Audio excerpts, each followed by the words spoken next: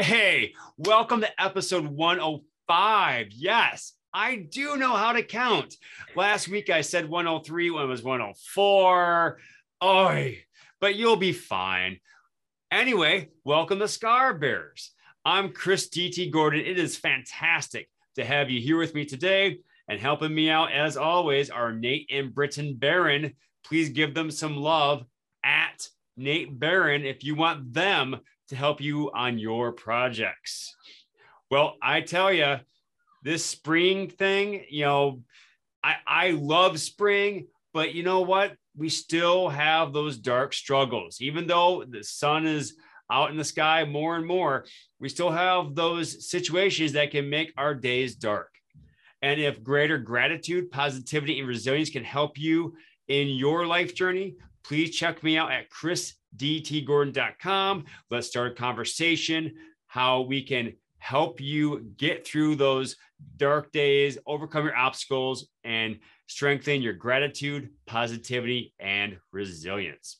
Well, today I'm joined by my new friend, Kelly Butler. Kelly, how are you doing today? I am doing so well, and I am a little bit grateful that I'm in Roswell, Georgia, and not in Minnesota, because I'm just not made of that stern stuff for this cold as we're recording right now in late January. Yes, it is a bit nippy out, I would say. And a couple of days ago, as of this recording, it was -25. So I think you as a Georgian may not have appreciated the cold as those of us up here who actually some people actually enjoy it. I'm not one of them. Yeah, I know, right? Hey, whatever makes you happy, Right. So anyway, Kelly and I are of an interesting group in that when we reached 40, we decided, the whole midlife crisis thing is so overplayed. Some people go get sports cars, some people go on great trips, some people make new friends, no judgment there.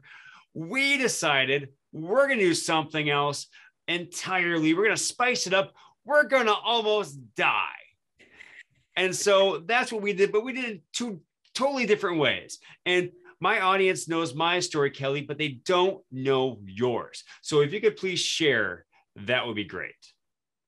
Absolutely. And I'm so delighted to be here with some incredible warriors listening in. And I imagined and planned my 40th birthday that I would actually be in Italy with my 2 teenage sons and my husband, taking my family out of the country for the first time. And where I actually was on my 40th birthday was in a wheelchair at the Shepherd Center, which is a neurological institute in Atlanta, and wasn't quite as fun as I planned. Atlanta and Italy, they can be warm. So there is a similarity there, but I can see how a wheelchair may not be as scenic as walking the Coliseum or climbing to a CC. You're so right. Exactly. And so, I was really an overall pretty healthy mom of 2 boys and, working in a corporate career, and I got sick with a virus, and it was right around the time COVID was just starting to really come into its own here in the US. And instead of recovering normally from that virus, my body thought it was still fighting that virus, but in actuality, it was fighting itself, and specifically the nerve coatings throughout my body. And so that actually brought me to a point of paralysis where the signals could not get from my brain into my muscles to have my body move. And so it was extremely terrifying to have the sense that you're losing complete control of your body. And it came on progressively over a couple of weeks. And then I started to drop glasses because I just wasn't able to hold on. And the weakness was just getting more and more profound. And until one day I could not stand up on my own. And I knew it was time to go to the hospital. And so when I got there, I was actually having trouble chewing and speaking by that point. And so I was diagnosed with Guillain-Barré syndrome. GBS is much easier to say. We'll just go ahead and give it an acronym. You know, But I like trying to speak French, but yeah, I think GBS works a lot better. Yes. And, you know, Chris, I'm just going to get pretty raw about this because I know how candid you are with your listeners. And that's the one reason why they follow you, because, you know, they crave that realness. And I'll tell you that first morning when I was in the hospital and I was barely able to move, I was able to very slowly take myself out of the bed with the assistance of a walker. And I was literally moving at a snail's pace, and I'm trying to get to the bathroom. I'm wearing non-skid socks on a walker with a dribble of pee running into my sock. And I'm standing there and saying, who is this person? What happened to me? And I felt like I had been transported into the body of a 90-year-old woman overnight. And it was just unrecognizable and very difficult to come to terms with this recovery that my doctors were going to, you know, saying could take up to 3 years.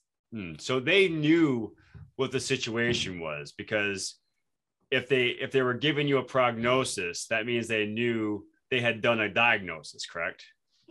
They did. Now, they were not too confident in it, I'll say that. So they thought that's what was going on. And then even later, I was experiencing tons of frequent infections, over a month of fevers and unexplained things, and different very invasive tests and other things. So they weren't quite sure, because my case wasn't textbook necessarily, but that's what they had, enough to go on and enough to share with me what was ahead in terms of my journey.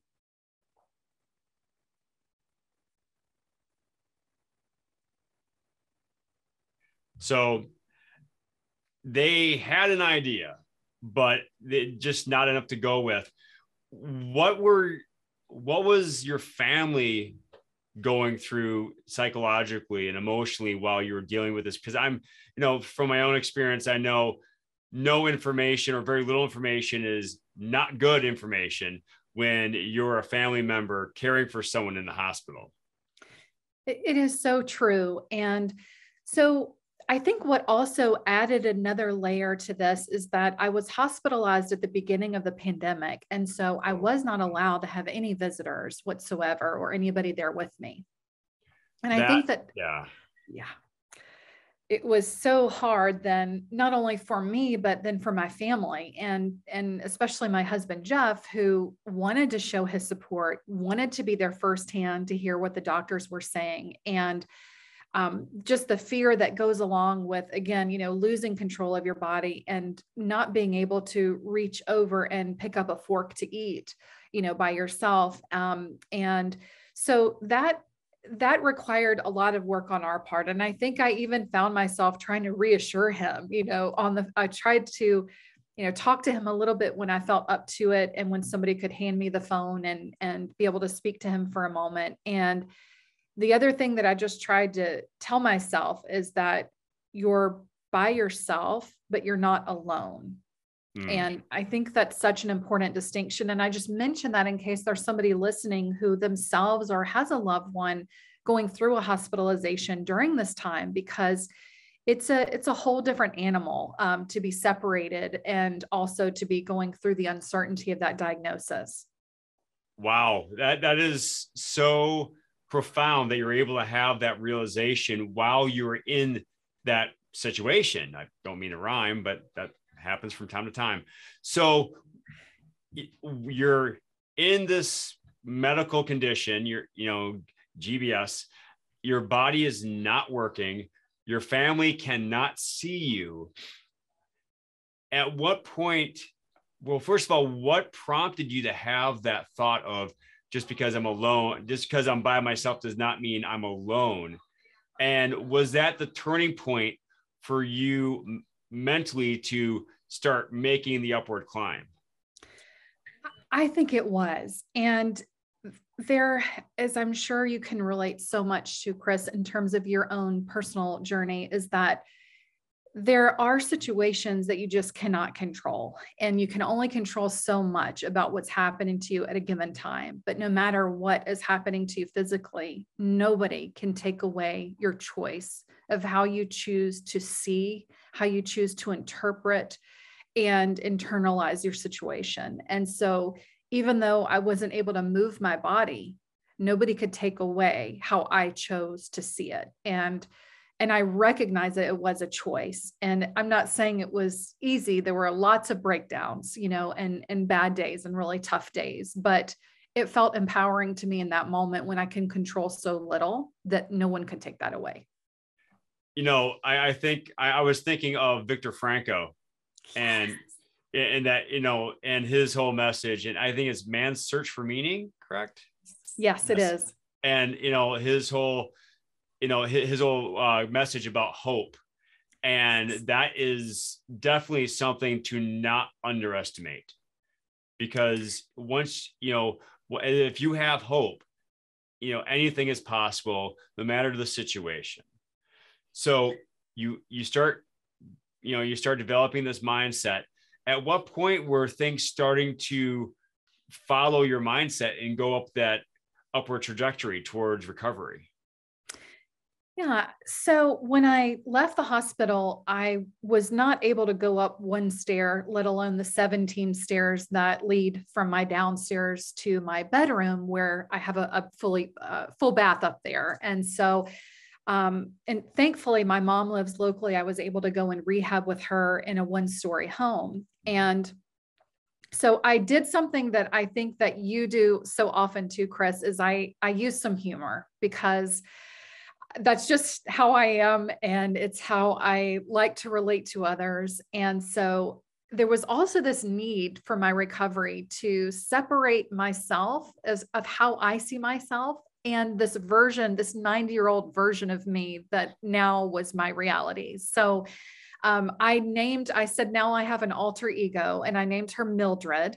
And Mildred was this, puttery 90-year-old lady who watched the birds and needed a potty chair and needed help doing everything. And, during that time, and needed to be bathed and all those sorts of things. And I just tried to tell myself that I'm not a sick person. I'm a healthy person going through an illness. And that helped me to not to internalize and adopt that belief about myself, and take on that identity of permanently being a sick person. That's not how I wanted to see myself.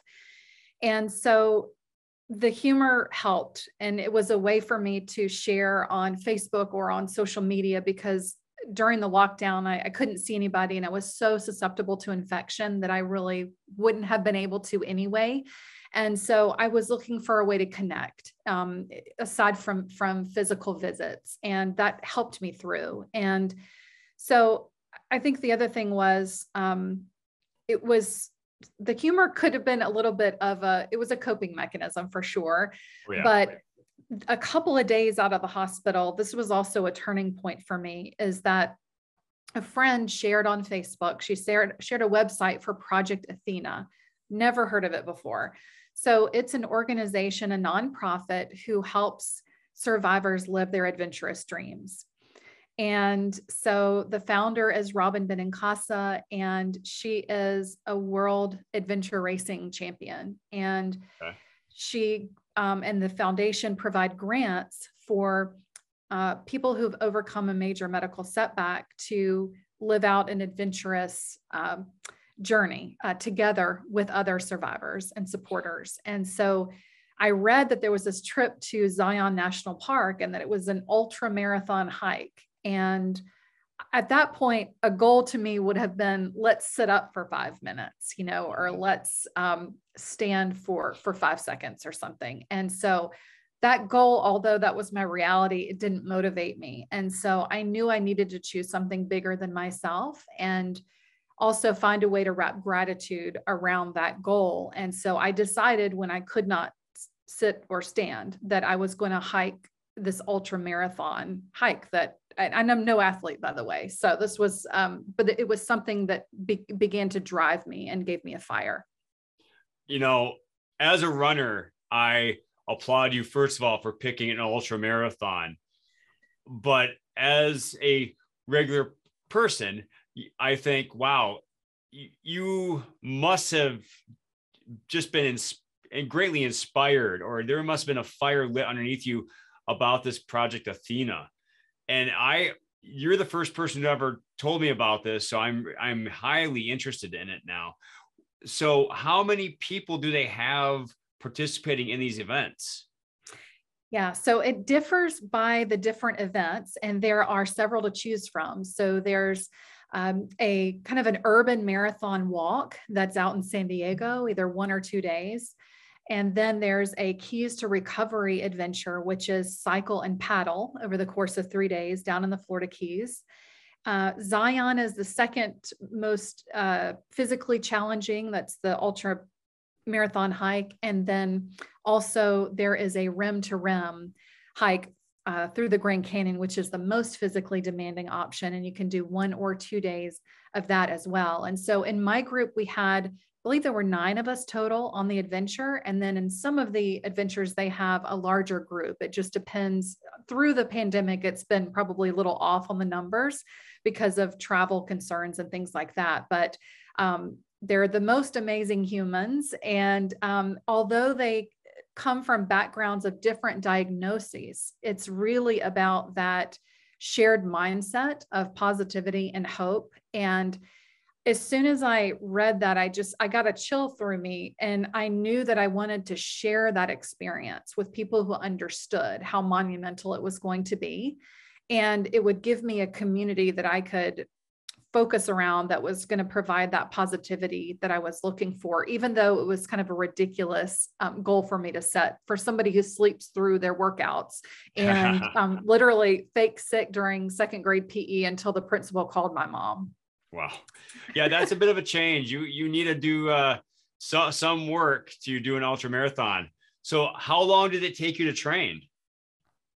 So at that point, I just didn't know how I was going to do it. I just knew that that's what I wanted. And so I was trying to take it step by step. And then unfortunately, I relapsed about 5 months after my initial setback. And I was hospitalized again, lost the ability to walk after I had been learning how to walk for 5 months.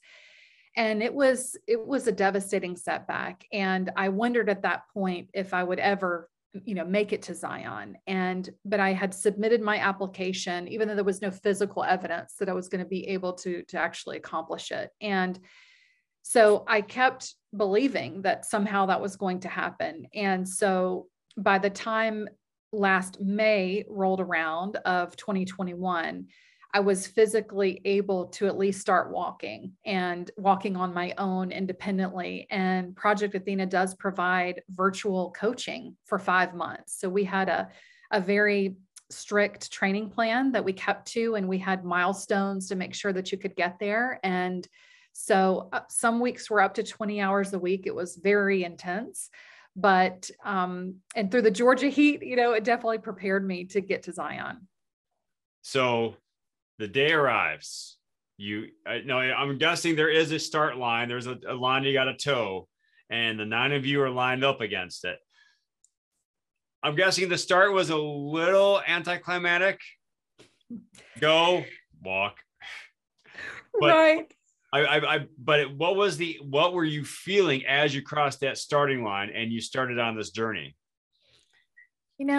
I really felt a sense of connectedness and community with the group, because in a traditional race, you might be competing with the others that are in your group. And this was actually the opposite. It was everybody staying together, and we all got a bracelet that said whatever it takes. And so it was about doing whatever it takes so that everyone could cross together. And so it wasn't necessarily about the speed.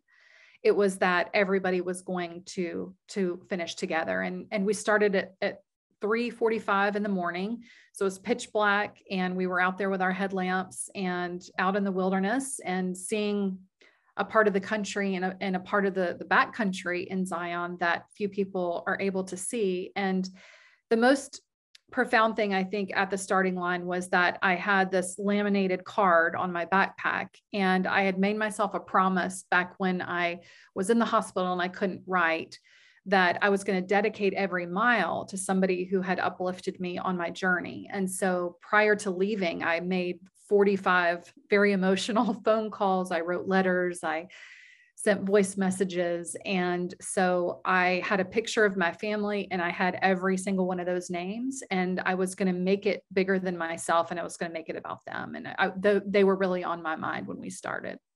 That's quite beautiful, because it's, and I talked about this before during my message. It's important to recognize those who have helped you and to let them know how they have helped you. And so I applaud you for doing that. I'm guessing then you said 45. Is that how many miles the race was? Yes. And so it was about 23 miles the first day, and then the remainder on the second. And we stayed in a sort of a glamping type of a setup in between, and not a whole lot of sleep. And we started the next day. We got up about 1:30 in the morning to get started the next day. And again, began for hours in the dark to make some miles before the heat begins to set in. I imagine that the night sky must have been just gorgeous with the stars and very little light pollution. It was incredible. And there wasn't any of that light pollution, and the silence, even just being able to trek out there and not see another human. I think we were maybe 9 to 10 hours into day one before we even saw anyone else on the trail. Wow. And you feel like you have this splendor of nature that's there just for you in that moment. And it was very profound, because I had always tried to use visualization about what it was going to feel like and what it was going to be like when I was on the trail. And some of that wasn't how I wished it to be, because I was in such pain on day 2. And I honestly wondered if I was going to be able to make it. And I knew the only way out was either by foot, or it was going to be a life flight helicopter. And so I made up my mind that I was going to come out on my own 2 feet, but it was not without pain and just uncontrollable crying, just out of sheer exhaustion. It was just something, I've never pushed my body that hard. But you had your friends with you. Yes. And that must have helped you out, obviously, because you're going to tell me that you crossed, I hope. Yes. And we were at this moment where we were descending this incredibly steep canyon, and it was sort of this donkey path. And then on the right side was a sheer 400-foot drop. And the grade was incredibly steep. And so we were using our poles so that we don't fall forward. And by this time your legs are weak and screaming, So, and I just, after all the pain and then looking at this, and I'm like, okay, nobody told us about this during training, because nobody would show up if we knew about this. And so, but my friends were so smart, and they started asking me about my list. They could see it on my backpack. And so we started going name by name and asking me why that person was on the list. And it was amazing how shifting that in my mind made me feel physically different and physically stronger. And that was really the turning point on the second day, when I knew I was going to make it. I can very much resonate with that, because I remember when I was early in my recovery, I was still in the hospital, I was still bedridden, that my wife, Becky, told me about all the people who had helped us while I was in a coma. And that thought of all these people are stepping up for us. I'm not going to give in to the negativity, because that would be a slap in the face to anyone who stepped up for us. And I imagine that was the same for you, hearing all those names and thinking about how all those people are cheering for you and helping you out.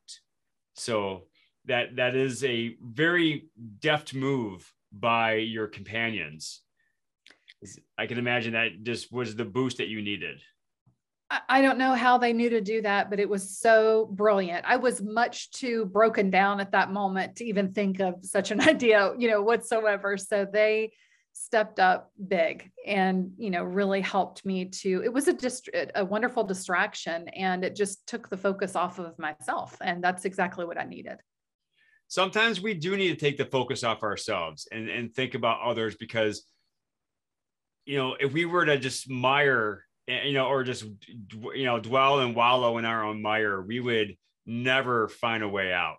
But, those friends, they throw us that lifeline of whatever form it takes, and it really pulls us through.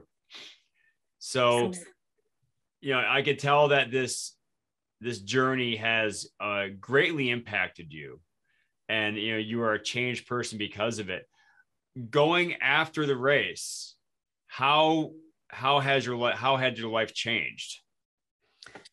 It's funny because I expected to come home and then just sort of celebrate the achievement and then maybe move on with whatever goal that I might want to set next. And I had left corporate. I actually lost my job of 20 years before I was fully recovered, and was the primary breadwinner in the family, and quite a shock, which is another life change that was happening during all of this post-40 drama that you and I decided we would create. Yes. And so, but when I got back, I had a sense of uneasiness, this sense of internal tension. And honestly, I felt it for a few weeks, and these feelings kept coming up that I meant to help others.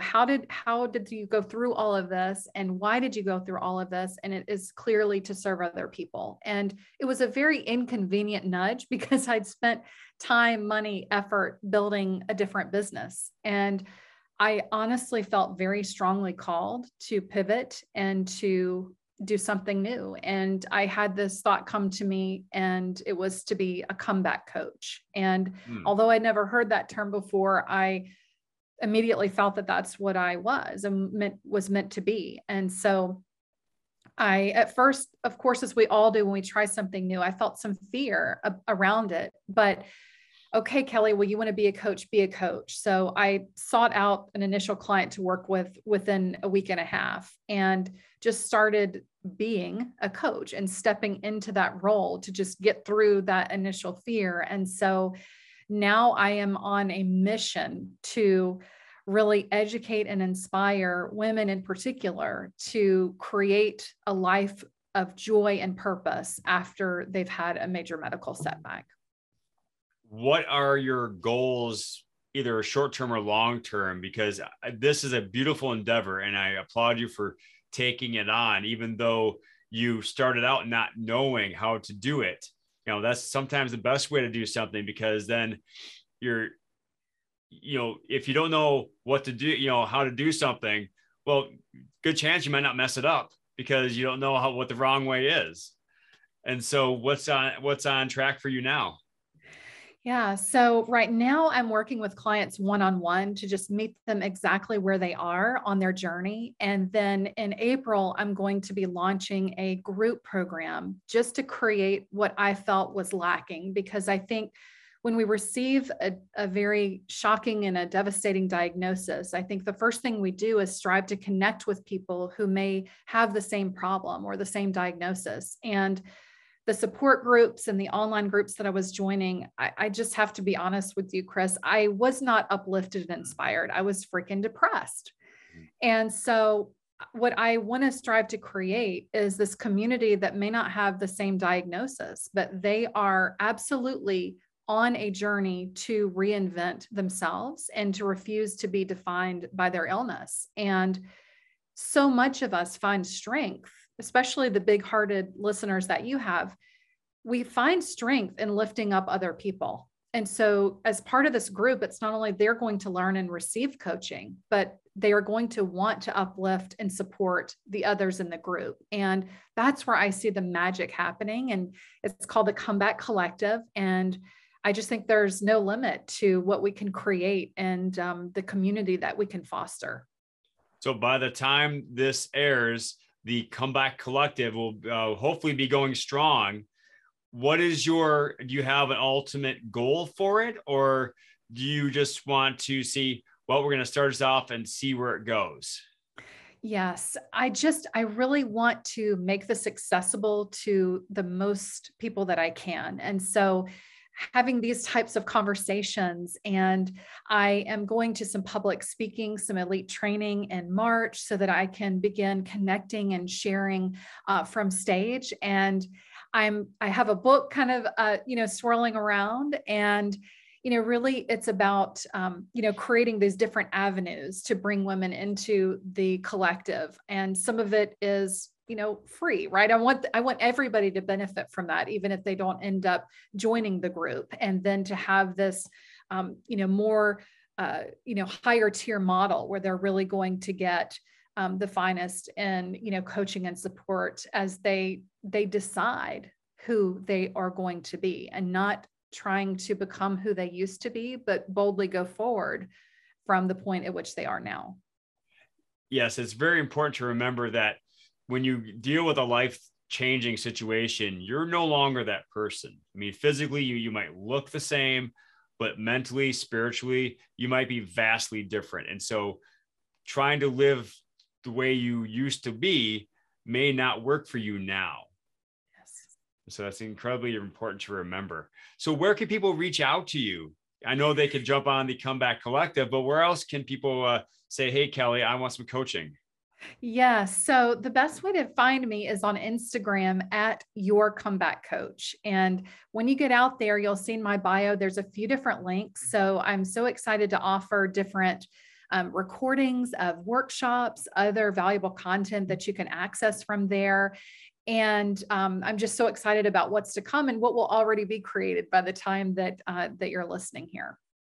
So just to give you a heads up, folks, that information might change. If it does change, we'll put it in the show notes. But right now it's Your Comeback Coach on Instagram and the Comeback Collective on Facebook.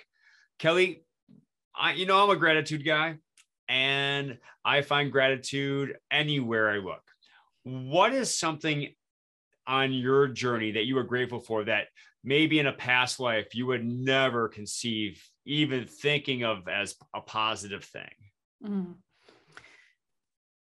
That's such a great question. I think there are so many things. That's probably why I'm hesitating to try to answer. But I think that I am grateful for the illness in general for many reasons. I choose to be grateful for it. And one reason is that I lived my life holding too tightly to the steering wheel and trying to think that joy in my life was directly related to control over it and my own planning and ability to know what was around the corner. And it was an exercise in me surrendering a little bit and accepting, and then being able to move through the experiences and choose to interpret what I would out of them. And but that exercise in surrender and of asking for help. And that's actually a really beautiful thing because it allowed me to expand my life and involve other people. And I don't think that I would have necessarily learned that lesson any other way. I applaud you for that answer because so many of us are, even before we reach our turning point, I guess you would say, are so fixed on keeping everything as just as they like it. This is how I planned it. And then someone says, we're going to take and twist it a bit and change it and then throw out the window and grab something new. Here you go. And so being able to see the beauty and the gift that change is a wonderful thing. So Kelly, thanks so much for sharing that and for that answer.